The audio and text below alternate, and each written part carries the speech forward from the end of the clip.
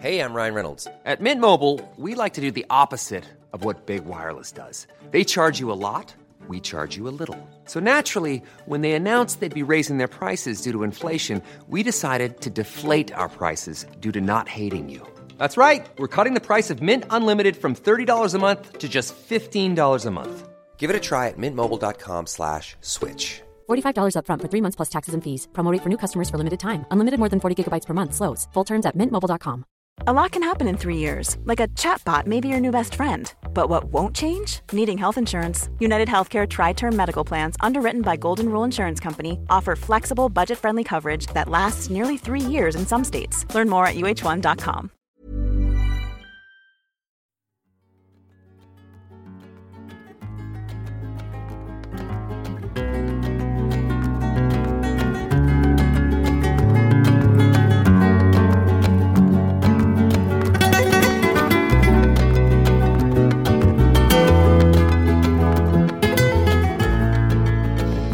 Välkomna alla lyssnare till Sektpodden. Jag heter Emma Genbeck. Jag är före detta pastor i Knutbysekten, före detta medlem.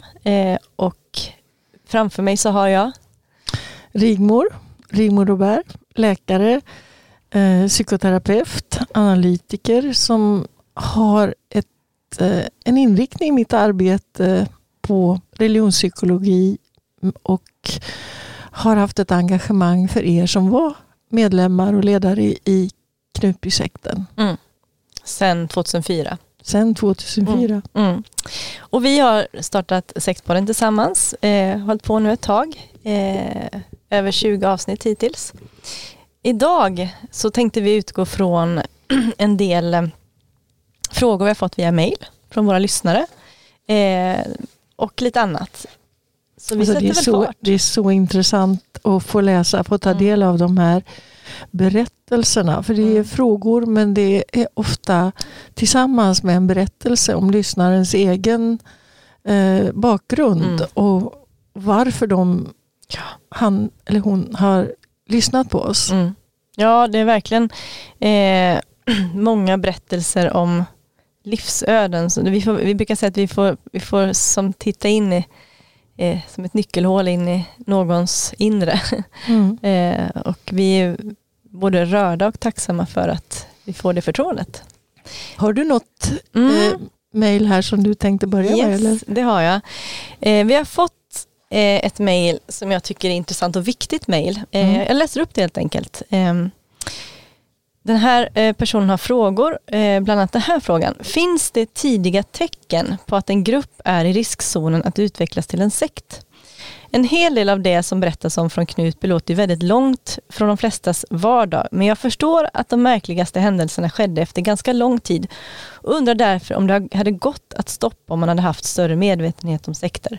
Eller blir det som en ond spiral som nästan är omöjlig att bryta? Jag är själv med i scouterna och en frikyrka och de sammanhangen känns väldigt öppna och demokratiska. Samtidigt kanske det är naivt att tro att just ens egen sammanhang ska vara helt skyddat från sekteristiskt beteende. Tror ni att sekter kan uppstå var som helst eller måste det vara en viss typ av organisation eller sammanhang för att ett sådant beteende ska få grogrund? Då tänkte jag på att du Rigmor har ju fått skriva en krönika eller ett nyhetsbrev i tidningen Dagen som jag har förstått har gått ut till pastorer och ledare inom frikyrkoförsamlingar. Ja, kanske inte bara inom frikyrkor utan samfundsledare. Ja, på olika, precis. Där du har just fått frågan, alltså när riskerar en församling att bli en sekt? Och jag tänker att den säger ganska mycket, så vi kan väl utgå från den när det gäller den här frågan. Jag försökte sammanfatta där tidiga varningstecken så att säga. Om jag läser början på den här så kommer vi in på olika punkter sen som vi kan gå igenom. Då står det så här. När riskerar en församling att bli en sekt? Läkaren och psykoterapeuten Rigmor Robert har varit ett ovärderligt stöd för många tidigare församlingsmedlemmar i Knutby genom många år. Här delar hon med sig av de främsta varningstecknen för att undvika att den egna församlingen eller något annat sammanhang riskerar att bli sektliknande. Och sen så har vi olika rubriker där du går igenom olika saker. Och den första är: i sektlika samfund förvrängs inom situationstecken den gyllene regeln. Vad menar du med det? Jo, men alla stora beprövade religioner har den här gyllene regeln som en gemensam grund. Och den går ut på att man utsätter inte andra för något man själv inte vill vara med om. Och det är det här som vänds tvärtom till sin motsats när det har blivit en sekt. För ledaren ses då av medlemmarna och av sig själv som utvald av Gud och ska därför åtlydas. Så det är inte längre demokratiskt ömsesidigt det som gäller. Utan ledaren blir en undantagsmänniska med rätt att utnyttja medlemmarna på olika sätt. Ekonomiskt, sexuellt, som gratisarbetare och på annat vis. Och ledaren har då också rätt att tillrättavisa medlemmarna med psykiskt eller som i Knutby fysiskt våld. Så den där gyllene regeln som är på något vis en motvikt, tänker jag, som religionen är som en motvikt mot den starkas lag, flugornas herre. Den som är starkast ekonomiskt, fysiskt, socialt har rätt att bestämma. Men religionen säger att vi är alla lika. Men i sekten är det inte så. Så när man går ifrån den grundläggande, vad ska man säga, religionens grundläggande betydelse, så börjar man bli på villovägar. Och då brukar man ju säga att pastor betyder herde och herden ska ju leda. Ja, men det är ju ett tjänande uppdrag när religionen fungerar som den ska. Det är inte så att ledaren ska utnyttja de troende till sin egen storhet. Eller styra. Nej. Men då tänker jag så här också att för den här frågan är också utifrån andra sammanhang. Nu pratar vi om religiösa sammanhang. Men när det inte är religiösa sammanhang, då har vi inte kanske den gyllene regeln och vi har inte det här med Gud och kontakten däremellan. Vad ska man se efter då när det gäller den här biten? Tänker du? Jag skulle vilja säga samma sak. Den gyllene regeln är nog en livsregel. Det är därför den till exempel är grunden även i buddhismen, där man inte har en gudsbild på samma sätt som i de abrahamitiska religionerna. Och även om någon är min chef, så betyder ju det att han eller hon har en annan uppgift i sammanhanget. Om vi tänker oss att det blir sektlikt på en arbetsplats.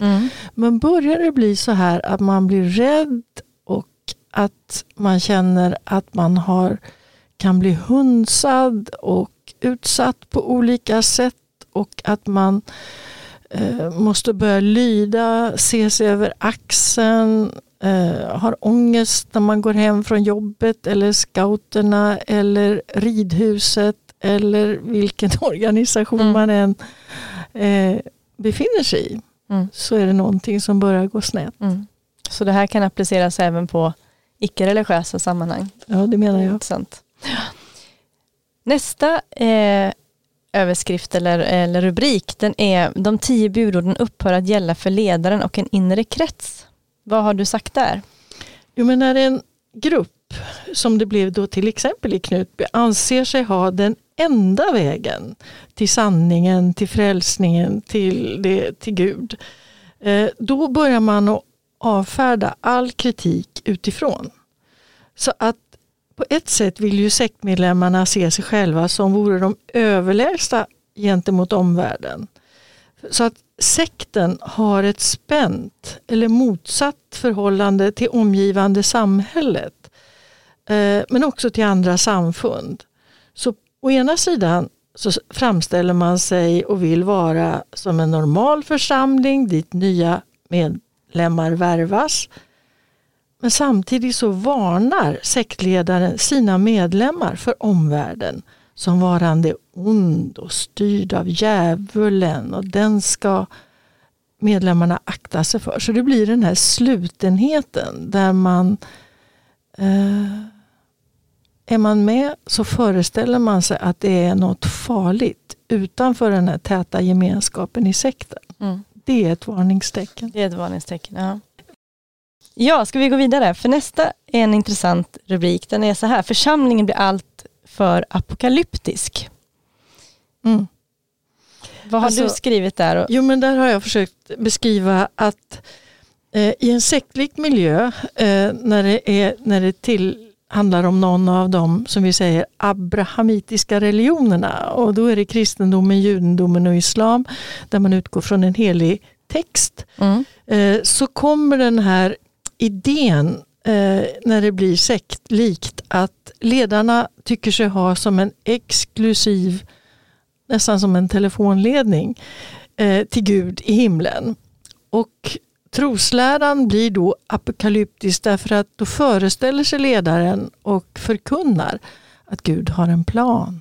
Och nu närmar vi oss tidens ände. Och nu kommer den stora omvälvningen, den stora världskatastrofen. Och i kristendomen så utgår man då väldigt mycket från Uppenbarelseboken, men det finns också delar i till exempel Daniels bok i Gamla testamentet, och där det handlar om tidens ände.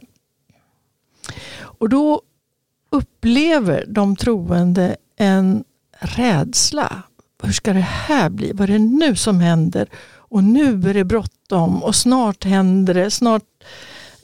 Och då är det som att man ger upp. Man är beredd att ge upp frihetsgrader och sin egen integritet. Därför man tror att man kan få beskydd och trygghet i samfundet, hos ledarna. Och då uppstår också en hemlighetskultur som motiveras med att ledarna brukar säga i sådana samfund att nej, men det här får vi inte tala om för utomstående. Det här är nämligen vanligt folk ännu inte mogna att förstå. Alltså man föreställer sig att man har en exklusiv kunskap, och med tiden sen så ska alla få klart för sig, i Knutby då till exempel, att Åsa skulle tillsammans med Jesus ta över och härska över hela jorden. Men det betyder att fram till dess så uppmanas medlemmarna att ljuga utåt, förneka fakta, inte säga som det är med reglerna inne i sekten. Känner du igen någonting av det?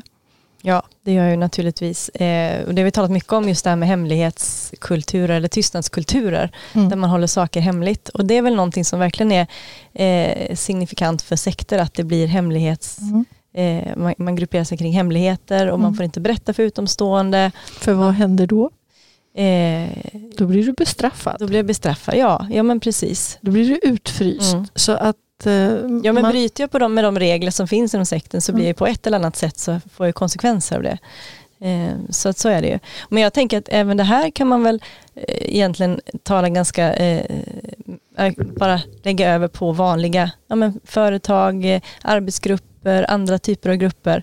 Det här med att när det blir tystnadskulturer och när man tror sig ha någon slags ensamrätt på saker som gör att man inte, andra förstår inte eller så vidare. Att det också är ett tecken. Och rent av är det ju så just nu att vi lever i verkligen en katastroflik situation tack vare det här COVID-19, alltså coronaviruset. Vi har faktiskt fått mejl om det också, så det kan vi faktiskt ta i samband med, för det är ju lite apokalyptiska toner i det ibland på vissa håll, har vi förstått. Vi har fått ett mejl som är så här, med en fråga om detta. Hej! Känner mig oroad av att många frikyrkliga människor säger sig veta att detta med coronaviruset är ett tecken på sista tiden och världens slut är stundande. Tidningen Världen idag publicerade nyligen en artikel som också lyfte detta som tidstecken. Har sett att många frikyrkliga Facebook-vänner hänvisar till andra krönikeboken 7, 13-14, ett bibelställe alltså, och menar att nu ska världen minsann få se hur det kommer att bli. Oron jag känner är för de med inte så starka psyken som tar del av detta. Ett apokalyptiskt tänk om vad som händer är inte bra för någon och hjälper inte den situation som råder. Är detta något ni kan lyfta i er podd? Det är naturligtvis inte så att det är alla kristna som tänker så här, men det finns ju uppenbarligen de tonerna.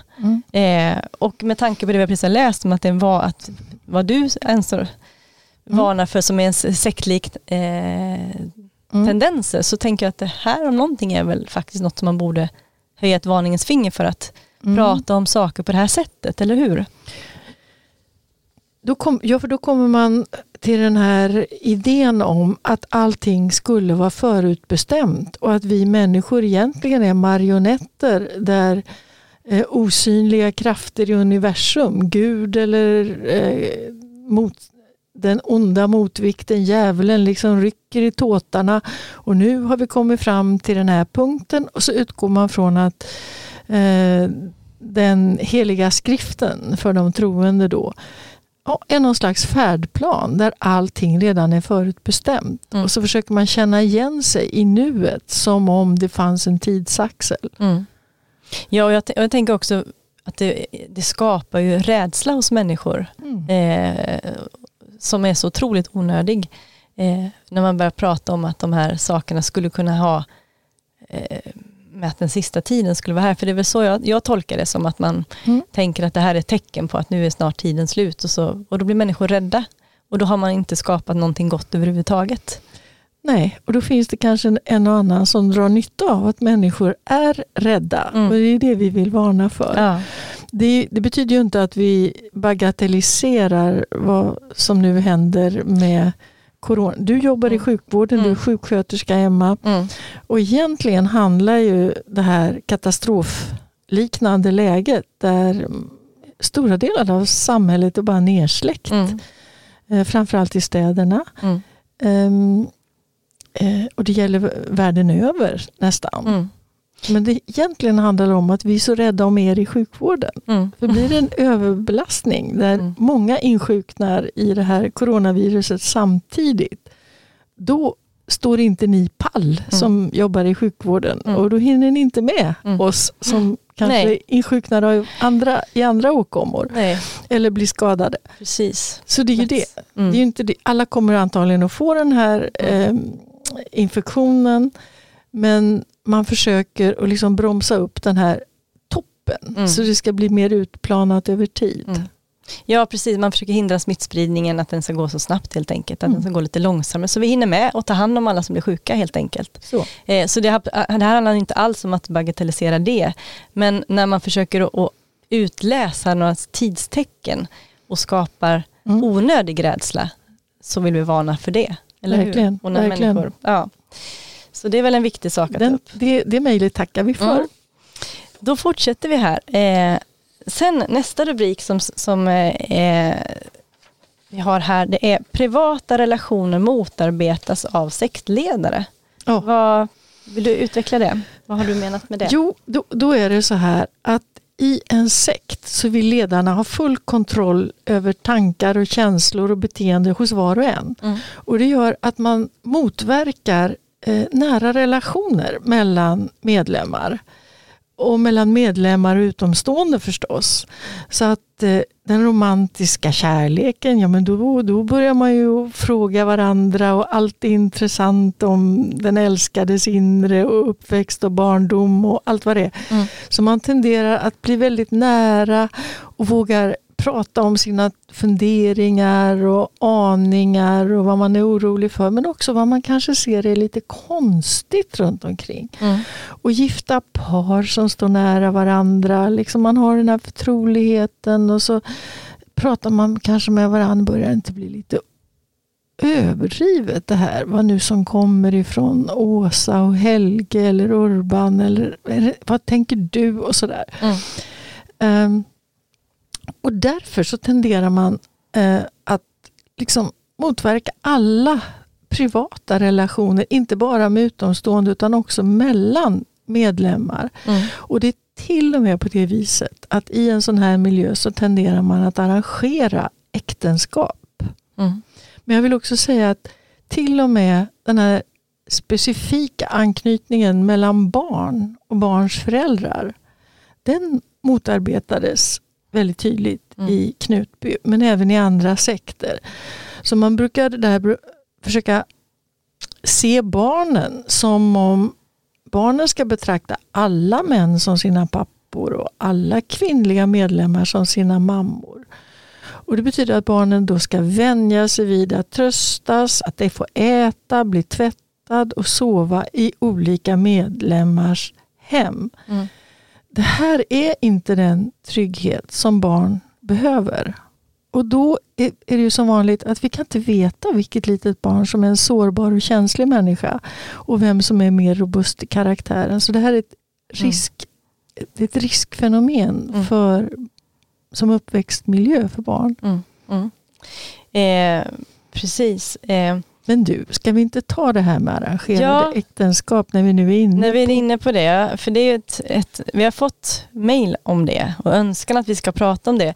Kanske framförallt utifrån Knutby, men vi tänker även generellt att man kan prata om det. För det finns ju på andra håll också naturligtvis. Ja, har du sett Moonrörelsen, den här Moonsektens massbröllop? Jag skulle säga de har massbröllop, ja.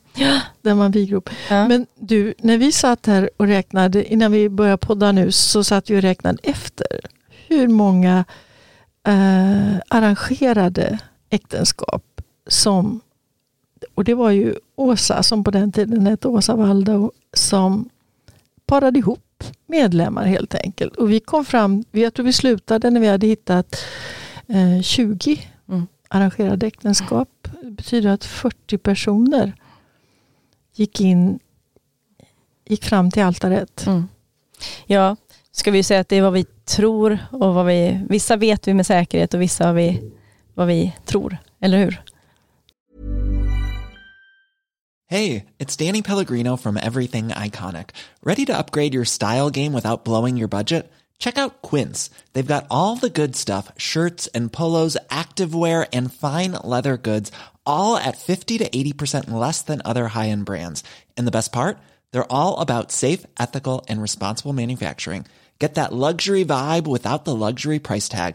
Hit up quince.com/upgrade for free shipping and 365-day returns on your next order. That's quince.com/upgrade.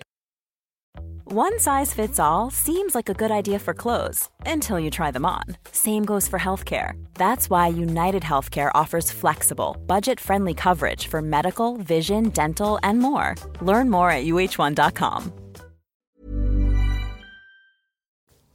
Vet jag inte om jag håller med om. Nej, jag säger det för jag är lite försiktig med vad jag säger om det. Men att det har förekommit, det är jag säker på. Ibland tror jag att jag har pratat med fler än vad du har gjort. Kan vara så. så då får då står det för dig, för du vet det. Jag vet inte det. Men i alla fall, det vi vet är att vi har fått mejl om det här. Och jag ska läsa upp delar bara av brevet där man önskar att vi ska ta upp det här. Då skriver den här personen så här: jag skulle önska att ni kunde prata lite mer om arrangerade äktenskap.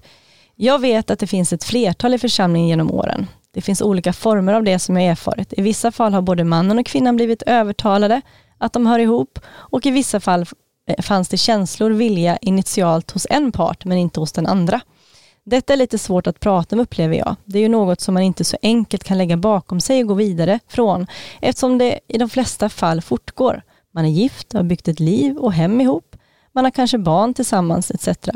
I vissa av fallen kanske man är lycklig och nöjd, men kanske inte känner att det var ett övergrepp att bli övertalad in i äktenskap, utan man ser det som en gåva som man är tacksam över.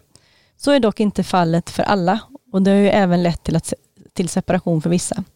Det skulle vara intressant att höra era tankar om detta, om fenomenet arrangerade äktenskap och hur det påverkar människor. Jag vet att det förekommer mycket i vissa kulturer, men det blir ju lite annorlunda när det sker i en sluten grupp i vårt land som inte har den kulturen i övrigt, och där det dessutom handlar om att göra Guds vilja och gifta sig med den som Gud har valt till dig. Ja, det här är ju ett både känsligt och viktigt ämne att prata om. Den här lyssnaren skriver utifrån Knutby-sekten. Exakt. Och vi vet ju att det förekommit arrangerade äktenskap på olika sätt just i Knutby. Men rent generellt, vad kan man berätta om arrangerade äktenskap, Rigmor? Ja, men ska vi börja i andra änden? Att i vissa kulturer så är det till och med så man gör. Jag har pratat med kvinnor Egypten, jag har pratat med kvinnor i Indien om just hur de fann sin man och bildade familj. Och när de hör att vi liksom satsar på den romantiska kärleken, där ofta unga människor gör sitt val, så blev de alldeles häpna. Och frågade faktiskt mig, är det möjligt är det verkligen så? För hur kan en ung människa lita på sina känslor? Och jag försökte förklara att vi tycker det låter väldigt konstigt hur ni, som det är för er. Nej, men det är ens föräldrar vill ju ens bästa och de känner ju mig och de kan göra upp.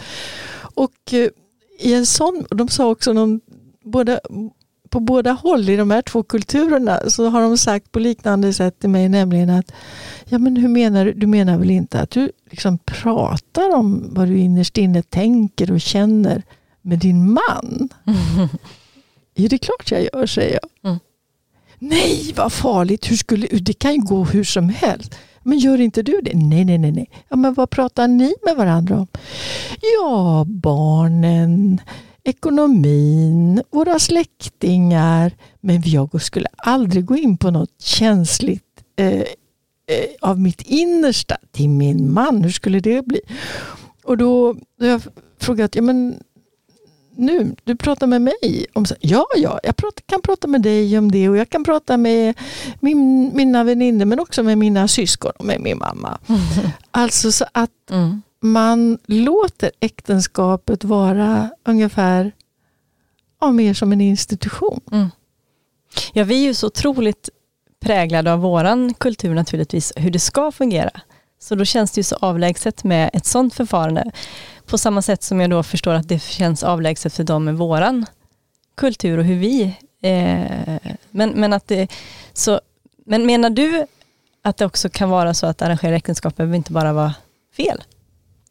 Alltså om du tittar på överklassen och kungligheterna så är det ju ofta på det sättet att de har valt en lämplig partner, som det heter. Men i svenska kungahuset så har ju prinsarna och prinsessorna valt liksom någon från folket, från folkdjupet, som det heter. Så att men i traditionen har det ju varit så. Och när det i släkter där det har handlat om att förvalta gods och gröna skogar kanske, att då har man också varit noga med att gifta ihop släkter på ett sätt som påminner om arrangerade äktenskap. Så det har funnits på många sätt även inom vår kultur, fast kanske längre tillbaka då, kan man säga. Men det var ju något helt annat när en person som Åsa satt och plockade ihop som vore ni dockor i hennes dockskåp. Och precis som den här lyssnaren skriver också, att när man lever i en kultur som har ett helt annat sätt att se på det här, så blir det ju så otroligt väsensskilt och märkligt att behöva bli arrangerade ihop. Och det som hon skriver också här, som de jag har pratat med, så finns det ju väldigt skilda känslor efteråt. Det finns de som känner att nej, men det blev ganska bra ändå. Och det finns de som känner att det är ett jätteövergrepp och man vet inte hur man ska hantera det, för man har skaffat familj, barn som man måste hantera också. Det är inte så enkelt som att bara gå vidare och bryta upp saker. Och därför så kan mycket vara söndertrasat och mycket som man behöver bearbeta, så att man ska verkligen vara försiktig med det här. Om någonting ska man ju inte, alltså om man börjar arrangera äktenskap, då är det väl verkligen sektvarning. Men jag har pratat med före detta medlemmar i Knutby som verkligen värjde sig och tackade nej till det förslag som Åsa gav på en partner, och som då fick höra, då får du skylla dig själv. Och så målade hon upp en hotbild som gjorde att den här personen sa okej och böjde sig och gick in i ett äktenskap som kanske kunde ändå bli bra med tiden, men då är det ju inte tack vare sektledarens ingripande, utan då är det ju trots.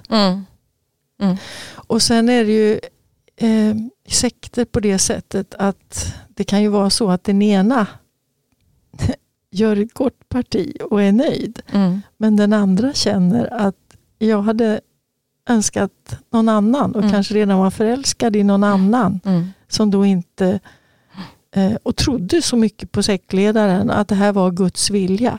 För är det inte så att när jag har lyssnat på Erik som var medlemmar i Knutby, att det var liksom det mesta handlade inte om är vi förälskade så att det kommer att kunna vara för hela livet. Utan att ni brukade tala om, är det här rätt? Är det här menat? Har Gud tänkt det här? Vad säger du då? Jo, men absolut. Det fanns ju just det att det finns någon som är rätt och att det gäller att hitta liksom rätt så att man kan gifta sig och leva resten av livet tillsammans. Och det handlar framförallt så, jag menar i vanliga samhället så kanske du prövar, passar vi bra ihop, det kanske när det tar slut, man söker vidare och det finns liksom den här en möjlighet att hitta rätt. Här var det så, om man säger på så blodigt allvar i att det här skulle hålla. Och gör det inte det så blir det så stort nederlag också. Så absolut. Sen tror jag att det har framförallt funnits inom religiösa sammanhang, frikyrkan också generellt. Men jag tror att det var extremt i Knutby, om man säger så. Men det var absolut, det var till och med så, Emma, att Åsa Waldau parade ihop lämpliga barn och påstod att de här barnen de kommer att gifta sig med varandra när de kommer upp i den åldern. Så de har liksom haft någon utpekad till sig själv. Ja, nej, det är absolut. Och ingen av de spådomarna har slagit nej, tack och lov så blev alltihop avslöjat innan. Så att de fick frihet att välja själva istället, vilket är oerhört viktigt att få göra. Nej, det här är en känslig och svår sak att prata om, för det är verkligen hela liv som det handlar om. Det är det. Och det jag får höra, det är ju också då att den som egentligen var tveksam och inte var förälskad i sin äkta hälft som det har blivit, hos den personen kan det finnas kvar en undran. Man ser romantiska filmer, man hör romantiska sånger, man läser romaner och så känner man att har jag gått miste om den erfarenheten? Och att det, även om livet är bra, så kan det ligga kvar som en undran och rent av en sorg. Ja, och jag tänker överhuvudtaget just där att när man försöker och vad ska man säga, gå förbi det här som är det normala av att hitta sig själv och hitta sin egen väg i livet, så gör man våld på människors inre, för man behöver gå en egen väg, för annars kan man förlora någonting av sig själv och sin vad ska man säga,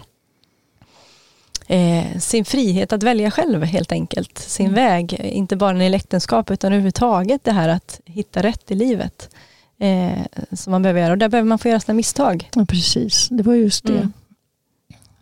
Det fick man inte göra. Nej. Och det är det som är, och då kan man ju tycka att ja, men det är väl skönt att slippa misstagen. Ja, fast man behöver göra misstagen för att veta att man själv har hittat rätt och för att veta att det var inte rätt utan det här var rätt.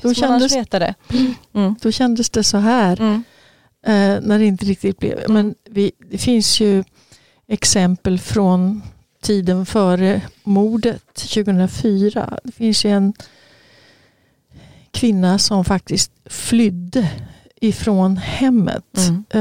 Jag har pratat med henne för länge sedan och jag menar, hon gömde sig. Hon hade inte ens skor på fötterna. Och så såg hon gömd bakom en lada, bakom ett buskage, Helge Åsa åka längs vägarna och söka efter henne. Och mannen som hon hade tilldelats var också ute och letade efter henne. Så hon flydde barfota och liftade tillbaka ut mot friheten. Så det här var ju väldigt starka påbud. Verkligen. Ja, och där är ju verkligen, där ser man ju ytterligheterna hur otroligt fel det kan bli och tragiskt. Jag vet också att jag har också träffat andra pastorer som har berättat för mig att när Åsa Waldau, som hon då hette, hon var ju ute som resepredikant, så kunde hon sitta och peka ut, ser du, de två kommer att passa ihop och de två skulle passa ihop. Och även när någon var på besök, de och de har jag nu ordnat, så nu gifter de sig och de två har passat. Så att hon lekte verkligen mer som vore ni dockor. Och jag tänker också för att jag har hört sådana som har sagt, ja men i vänskaps, alltså grupper, gäng och sådär, så kan man ju också skämta sådär och man kan prata om att de skulle passa upp eller man försöker att para ihop folk och sådär. Så vad är skillnaden liksom? Men skillnaden här är ju att den här människan anser sig ha, som du sa förut, telefonledningen till Gud och veta. Och den människan då som sitter i beroendeställning är ju beroende av att, eller tror ju på det och tror att den här människan vet mitt bästa. Och därför så trampar man på sig själv och sin egen övertygelse för att göra rätt. Och det är det som är det farliga när man har, och det är det man måste förstå, tänker jag, som pastor eller som ledare, att man har det ansvaret och den makten. Så var försiktig med dina ord. Kanske inte ens för att man tror att det är för mitt bästa, kan vara så också. Knutbyledaren sa, utan för att det var Guds önskan. Precis. Men jag tänker när vi fortsätter, alltså även vänskapsrelationer var ju någonting som också som man också försöker att hålla, det är väl ett tecken, tänker jag, på det här med, om man ska prata om tecken för sekt. Att man inte ska ha en nära relation, för som du säger, det här med förtrolighet är någonting som är, vad ska man säga, farligt för en sekt, för då kan man ju börja prata om saker som inte är lämpliga att prata om. Precis så är det. Man tänker, i vänskapsrelationer så tänker man högt. Det är till och med så att du och jag i sektpodden, vi sitter och tänker högt. Vi har inget manus som vi utgår från, utan vi låter samtalet flyta på. Och det är man orolig för. Det är ju därför ni i Knutby till exempel, ni blir tysta. Ni blir rädda därför att det är som i en diktatur, som i Östtyskland eller i Sovjet, där man inte ens kunde lita på sina egna barn, utan man anger varandra. Och i en sekt så har medlemmarna liksom skyldighet att rapportera om det är någon som verkar ha konstiga tankar eller åsikter. Och det brukar då kallas att det är en demon som har farit in i den här personen. På tal om demon så skulle jag vilja berätta om ett läsarberättelse. Får jag göra det? På tal om det här med, jag tänker med relationer. För även släktrelation är någonting som inte får bli för nära heller. Eller som man kan förlora också. Och då, jag har fått ett mejl från en person som är uppvuxen i en pingstförsamling. Och hade all sin släkt, alla sina vänner där. Det hände saker som blev svåra och som den här personen fick emot sig i församlingen. Hon berättade här. Och det ledde till att någon drömde en dröm om den här personen, att hon var ond och farlig. Här kommer det med drömmar in. Och då, det ledde till att man hade ett möte där just man skulle driva ut onda andar ur den här personen. Utifrån en dröm? Ja. Och det som också är intressant är att den här personen beskriver att det här mötet eller den här tillställningen som var bland den här lilla skaran skulle hemlighållas. De fick inte berätta för någon vad som hade försiggått där, inte ens för sina respektive. Och här har vi det igen, det här med att för det första man har all sin släkt, sina vänner, man är isolerad i den här gruppen och sen händer det sådana här saker där man inte får berätta om för någon annan om det. Det finns flera aspekter, tänker jag, som är verkligen varningsklockor för. Alltså det där låter ju riktigt illavarslande. Och jag vill också säga, eftersom sömndrömmarna är en del av mitt arbetssätt. Och då ska man ha klart för sig att vad vi brukar räkna med att i kanske 9 av 10 drömmar så handlar personerna och skeendet i en dröm om drömmaren själv. Och kanske var 10:e dröm så har en mer mening i den yttre verkligheten. Och här låter det ju som att de här har tolkat en dröm som om det handlade om den personen. Och då är man ute på ett riktigt på riktigt sluttande plan. Mm.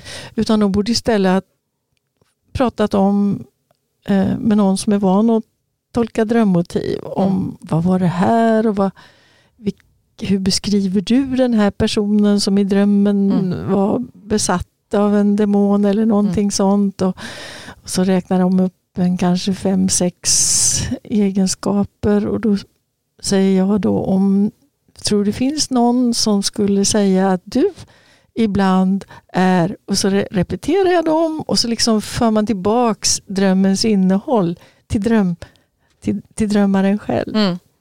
Och det här ska man ju som du säger prata med någon som kan det här och inte ge sig in i själv, eller hur? Verkligen. Mm. Det där låter som vidskeplighet. Mm. Ja, och om man fortsätter läsa det här mejlet så har det ju inneburit en förskräcklig situation för den här personen som då tog sig ur sammanhanget men förlorade kontakt med både släkt och vänner och blev ensam. Man tog avstånd ifrån den här personen och så vidare. Och då tänker jag återigen det här med att en normal, frisk församling eller grupp, där tänker jag i alla fall att om man lämnar en sån grupp så betyder ju inte det att de sen fryser ut den. Det är också ett tecken. Det är verkligen ett tecken på sekt. Ja, att det blir. Och det kan vi ju säga att vi har fått ganska många mejl om människor som har lämnat faktiskt just församlingar och religiösa sammanhang där man mister kontakten därför att man blir avståndstagande mot och visar tydligt att du har lämnat, vi vill inte ha med det att göra. Alltså ni i Knutby, ni betedde er ju ungefär så som man tydligen gör i Jehovas vittnen. Att när någon har lämnat samfundet så hälsar man inte på den när man möter varandra.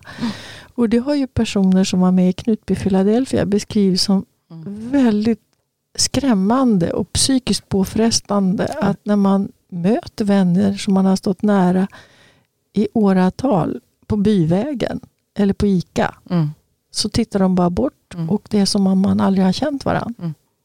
Ja, och det kan jag bekräfta att det, hur det är och också att man behöver inte ens lämna för att hamna i den situationen. Det räckte att man var fel som vi har pratat om så kunde man hamna i den situationen. Fick du vara med om den? Ja, liknande. Och inte bara jag naturligtvis utan vi i omgångar de som var fel. Så att verkligen. Ska vi gå vidare?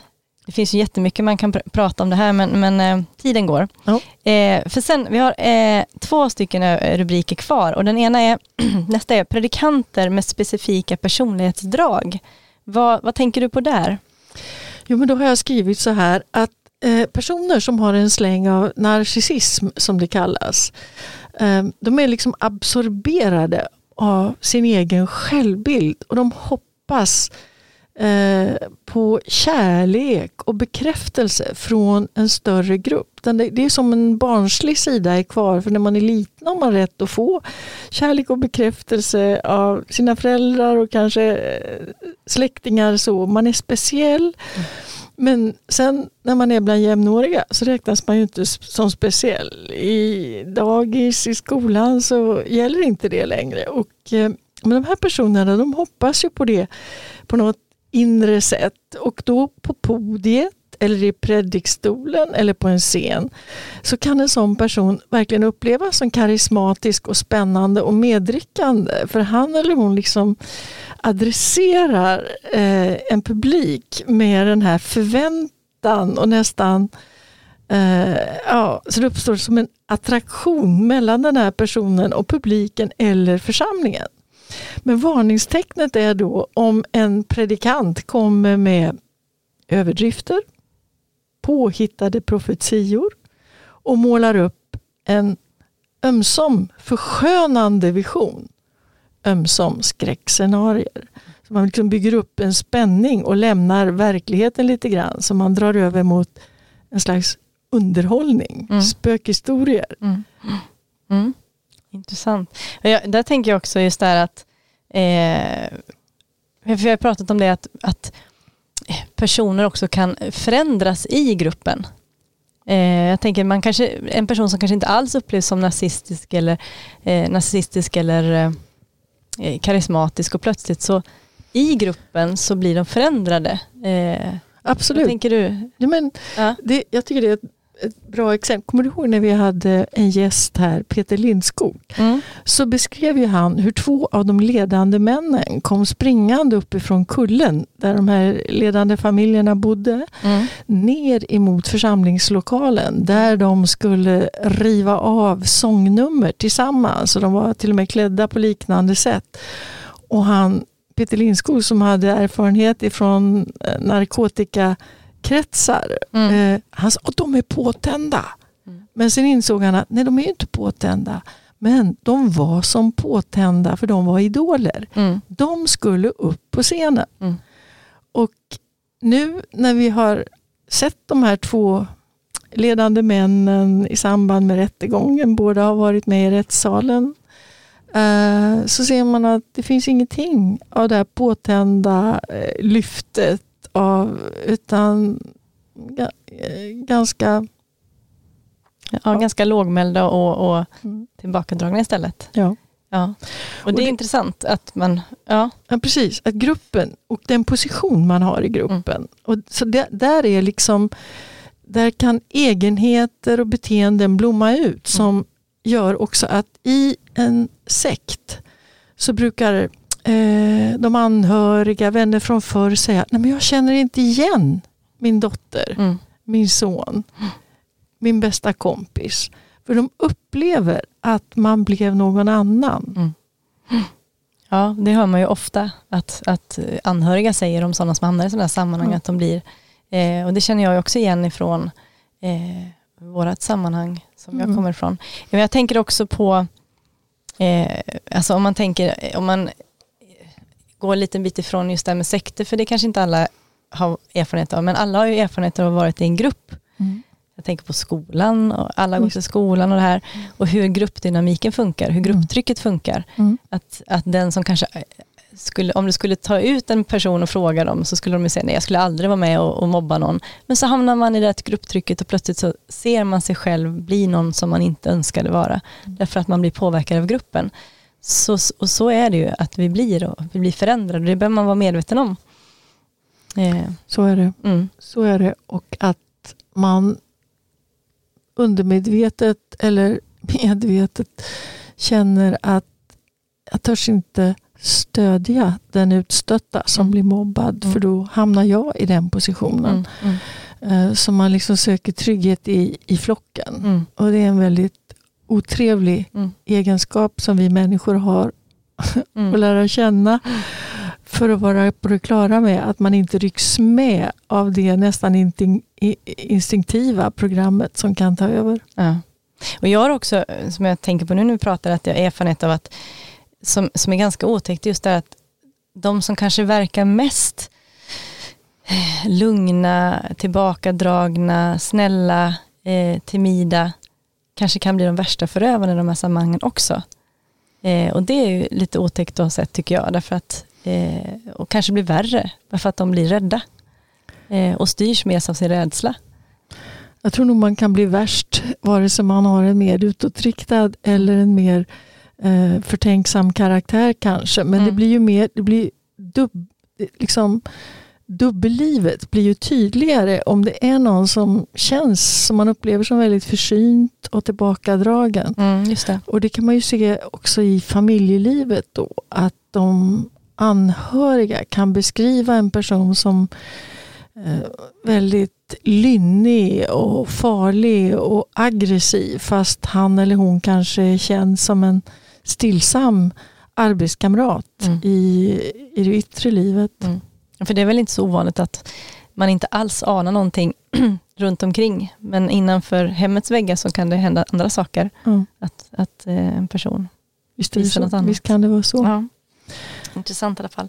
Ska vi gå vidare? För sen har en sista rubrik kvar. Ja. Och den är ju positiv.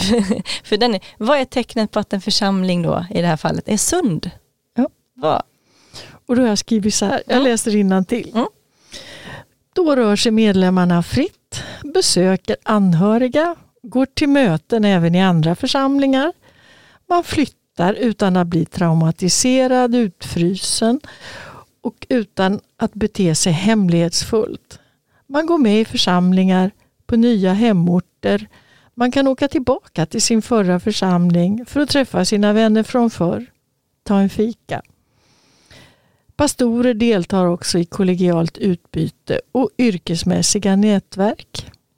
När det är så, då vet vi att församlingen är frisk.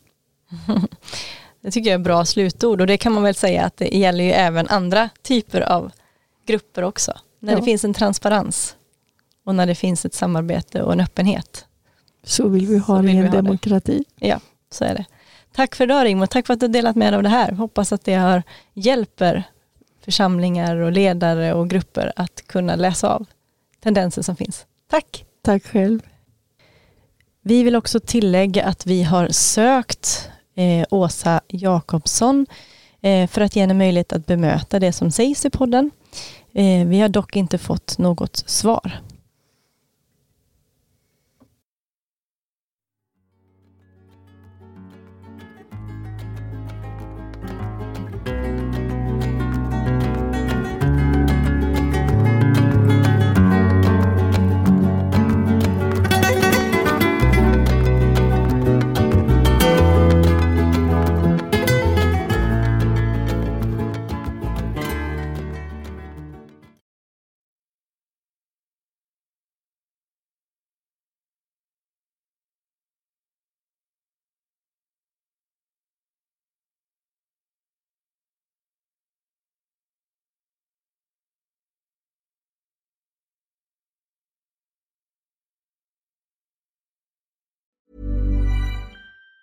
Even on a budget, quality is non-negotiable. That's why Quince is the place to score high-end essentials at 50 to 80% less than similar brands. Get your hands on buttery soft cashmere sweaters from just $60, Italian leather jackets, and so much more. And the best part about Quince, they exclusively partner with factories committed to safe, ethical, and responsible manufacturing. Elevate your style without the elevated price tag with Quince. Go to quince.com/upgrade for free shipping and 365-day returns. Even when we're on a budget, we still deserve nice things.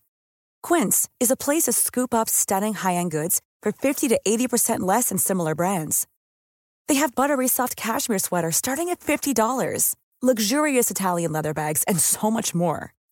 Plus, Quince only works with factories that use safe, ethical, and responsible manufacturing. Get the high-end goods you'll love without the high price tag with Quince. Go to quince.com/style for free shipping and 365-day returns.